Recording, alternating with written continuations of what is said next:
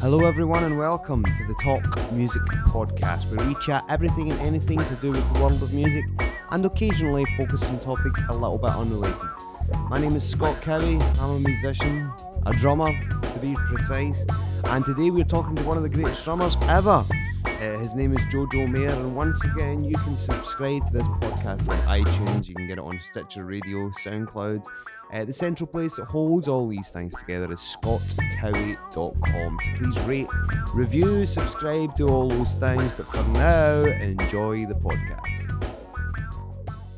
Like I said, today's guest is Jojo Mayer. Very, very excited to speak to Jojo. He has been on before, and it's a different type of interview when you speak to this man, because not only does he give you information about music, he's got a very broad look on things. Super interesting interview.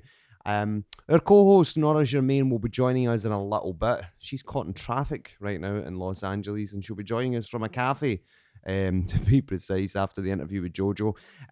Nerve, Jojo's band, have got a UK tour coming up. We talk about that in detail, but for now we're going to cut to the chase and talk to the man himself, the fantastic drummer that is Jojo Mayer. Check it out.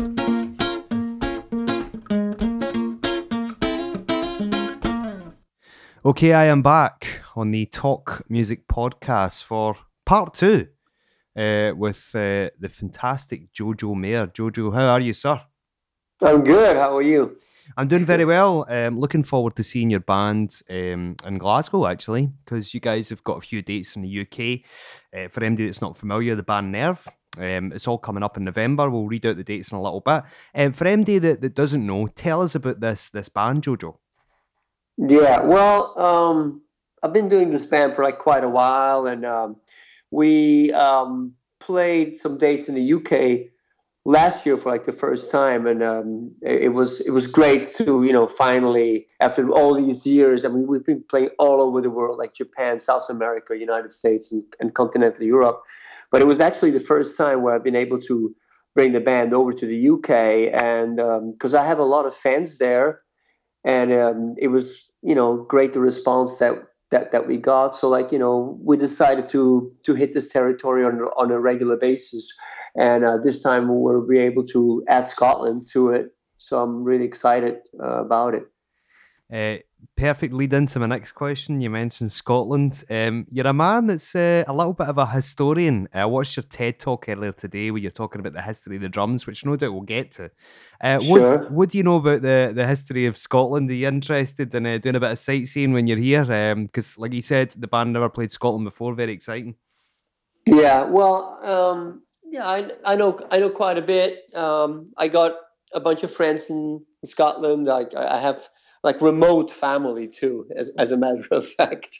So yeah, I'm looking forward to see all these people too. I mean, so far all I've been able to do in Scotland is I did a bunch of clinics. Mm-hmm. That is it. But of course, being able to bring the band is like showing people really what we do. And it's like drum clinics are very often a little bit of like a display of concept, and abilities, or explaining what you do, but you give actually people the musical experience, because that's what it is that I'm doing, is always a great opportunity, and so I'm totally looking forward to that.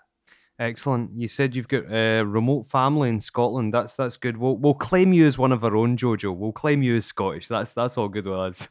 Yeah, well, they're not Scots, but they moved there, I don't know, a couple of decades ago, That's close they enough. like it. They like it, yeah. Excellent. So yeah, UK dates coming up. We mentioned that just there, the drum clinics, of course, we've all watched them online. Just a fantastic technique, as we all know. But not only have you got a strong interest in drumming technique, as I alluded to before, amazing knowledge you have on the history of drumming. What made you study that to such a degree, Jojo? Was this passed on through the family? Is it something you read up on? Was it a bit of both?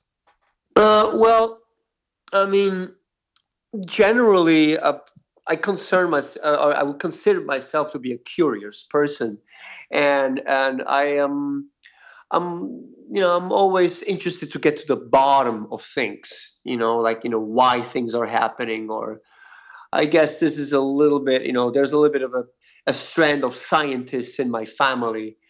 And I guess that's that part, in my DNA, because also I'm somehow have a bit of like a challenged, I have a little bit of like a challenging relationship to academia, as I learned drums pretty much by myself as like an autodidact. So I always challenged like the school system, because I kind of had a shit time being a student, and always was at the odds with like rigid protocol of academia. So very early on, I started to kind of like devise my own system of like making acquisitions of like knowledge and processing that. So I think that comes to the actually to the credit of why I do things a certain way. So my general approach to learning is not just to make blindly make acquisitions of like knowledge, but really trying to understand what it is that I need in order to get where I want to go. So I think that is quite different. And I also think that our our academic system, not just in music academia, but academia in general, is coming to a crossroads right now, where it doesn't quite work anymore, because people are currently educated for jobs that will no longer exist by the time they graduate, because technology is evolving so quickly and our world is changing so quickly, that I think one of the most important things for anyone to do to keep pace with what is going on in the world is to go back to the actual essence of learning, which is creativity, curiosity, and improvisation. And those are the things. Those are the guidelines from uh, that I used for pretty much everything. Like devising my own system of teaching, my way of approaching art and music and life in general. So also with my band, we were trying to communicate that very, very strongly. So I think all those things come primarily from observation, listening, paying attention, becoming aware, and drawing the essence of the conclusion to what is really going on. And I think that's the most helpful way f- f- from getting from A to B, really. Love it. You mentioned the band there. You mentioned creativity. What's that creative process like in this band? Is there ideas already written prior to coming out the rehearsal? Is it improvisation led? How does it all come about? Well, a lot of it is improvisation. I mean, everybody in my band has, to a certain degree, a background in jazz. Although we all consider ourselves to be jazz dropouts. I mean, jazz has been a very amazing art form of the 20th century. But as with every art form, when it's being held hostage by academia, it will have to be replaced by something new, which is alive. So all these great art forms that we had in the 20th century, like rock and roll and R&B and hip hop, are coming to a place where they don't really are able to evolve naturally again. And what's going on in popular culture is a very good indication of that. Because we've been basically not really going anywhere for the past 2 decades. I mean, which doesn't mean that there's a lot of creative people and like microscopic cells of forward pushing artists and musicians that create really great stuff. But the mainstream is probably like has been in its worst shape that it's ever been for possibly maybe the past 200 years, or since we recorded, like music. And there is a reason for that, So Nerve is really a platform of exploration, and I wouldn't say that Nerve it's not experimental music, because we know exactly what it is that we do. And we mash up a lot of different styles and influence, and we would take what we love from jazz, which is the spirit of evolution and the spirit of self-expression and the spirit of innovation and the spirit of creativity and improvisation. And we embrace the spirit of rock and roll, which is rebellion and dissent with authority, and putting question mark behind things where other people don't put question marks. That's like to challenge the status quo. That is rock and roll to me. It's a certain attitude, and with R&B, it's just a certain feeling or funk that we like, which also came from you know a particular, black musicians in the 40s and 50s were up against something, and this is where this music came from. And I think we're also up against something, and we would like to share that sentiment. So I can relate to all these styles, although, as far as I'm concerned, they're not alive anymore. So we're trying to find something new and articulate what I would like to call, you know, an attempt of creating authentic 21st century music, essentially. And it's a mashup between electronic styles and jazz and rock and R&B and hip hop and, all different things. You mentioned a minute ago that you feel as if music that we've gone nowhere for the past 2 decades. Is there going to be a time where you think we're going to get out of this, Jojo? And if so, what are we requiring? Is there are we needing another Beatles? Are we needing a band that's going to speak to so many people? What are we lacking? Are we going to get out of this? Well, I'm not sure if we're ever going to have another Beatles. And this is not because we don't have people which are talented like that or people with great idea, but the Beatles were a product of their time, of their era. So this is not going to happen again. We have people, of course, that even protrude into the mainstream. Let's say like James Blake, who's a very extraordinary musician and like a visionary.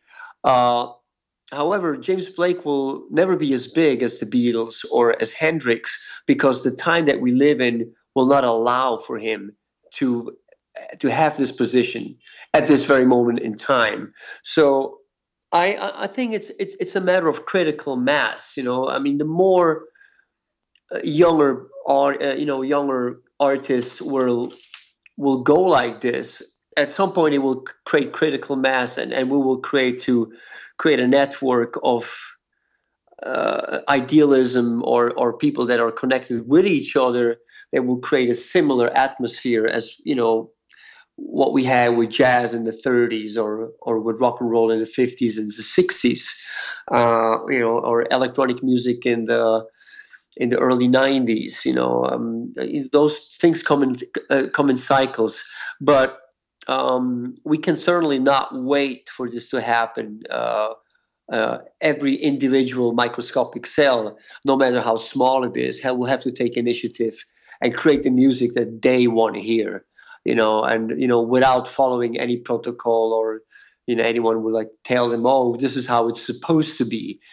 This is the good thing about our time, because we really, all we have to do is choose the freedom to do so. Because I think right now the big question with all of that is we have the choice between security and freedom, and you can't have the cake and eat it. So when it comes to art, security was never a good recipe to create good art. There's always risk involved into like art, and and the risk is the risk of failing.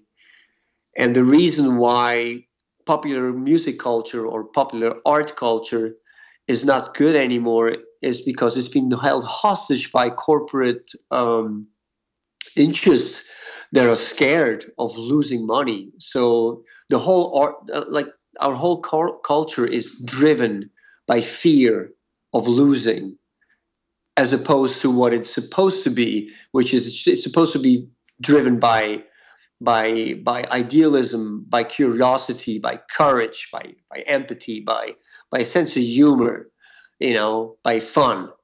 That's what is supposed to be driven, and not by fear of losing money. That's where I'm coming from generally, and I hope with everything that I do, I can somehow inspire another person to you know to revisit their point of view and become aware of how much of their drive is operated by fear and how much is operated by curiosity and in idealism. I love these opinions. I could do this all day. I want your opinion on this. I'm just going to throw this out there. Just tell me your thoughts. Social media and music. What are the good points? What are the bad points? Where do you stand on it? Well, the good point is that we can communicate without a middleman. I mean, the middleman is still there somehow. It's Facebook or Twitter, So there's still somehow like a protocol that kind of like put some sort of type of a curb on what we can post and what we cannot post. So it's not really completely free. The bad thing is that the social media has kind of like intimidated the people who use it to a certain degree where they lost their cultural confidence. Everybody is so scared to lose their position in the social fabric if they don't constantly get legitimacy to post, oh, this is what I have having for dessert, or look who I'm hanging out with, or look what concert I'm going, or look what I found, or look what I like, look what I wear. So it's all about like kind of trying to become that avatar which lives out there, which is not really you. So the problem about the social network is that the mask is becoming the face, and and people become very scared and isolated about being disconnected if they don't use it all the time. But it's a con game because I don't think it's real. It's people have to understand what is real and what's not, and to use the social network in a creative way and not just create noise. I think that's a challenge. If we use it, if you use the web smartly, it's a beautiful thing. But we can also become slaves of it, and that will create the somehow like the loneliness of the social network user, which kind of like sits there and really doesn't have as many friends as he has likes on Facebook, The mask is becoming the face. Yes. I'm going to use that line as my own. That is a brilliant line. Yeah, that is the challenge. That's the problem. We mentioned earlier the history of the drums. You got a chance to touch on it on your TED Talk, which I watched earlier, as I mentioned to you. I'm interested to know a little bit more about this because I've studied on it a little bit, but your knowledge on it is phenomenal. The history of the drums, it started off drums used as a communication tool. Can you kind of take it from here and tell us a bit about that? Well, I mean, there's no scientific evidence to this. It's a theory which is supported by circumstantial evidence that the drums surface in civilization approximately around the same time as we started to use language to communicate. So I do believe there is a strong tie, and I believe communication sits at the bottom of rhythm culture and drumming, or whatever it might be. I think drumming is really at the essence. It is communication, and as such, I would like to use it, and I think we talk about the social network and not rudiments because I think becoming aware of that power of that instrument to do that, so it's I think it can also, to a certain degree, it can intimidate people because in America a couple of 100 years ago, when they took the slaves from Africa and brought them to America, the first thing that they did, they took their drums away because they understood that it was a means of communication that they didn't understand.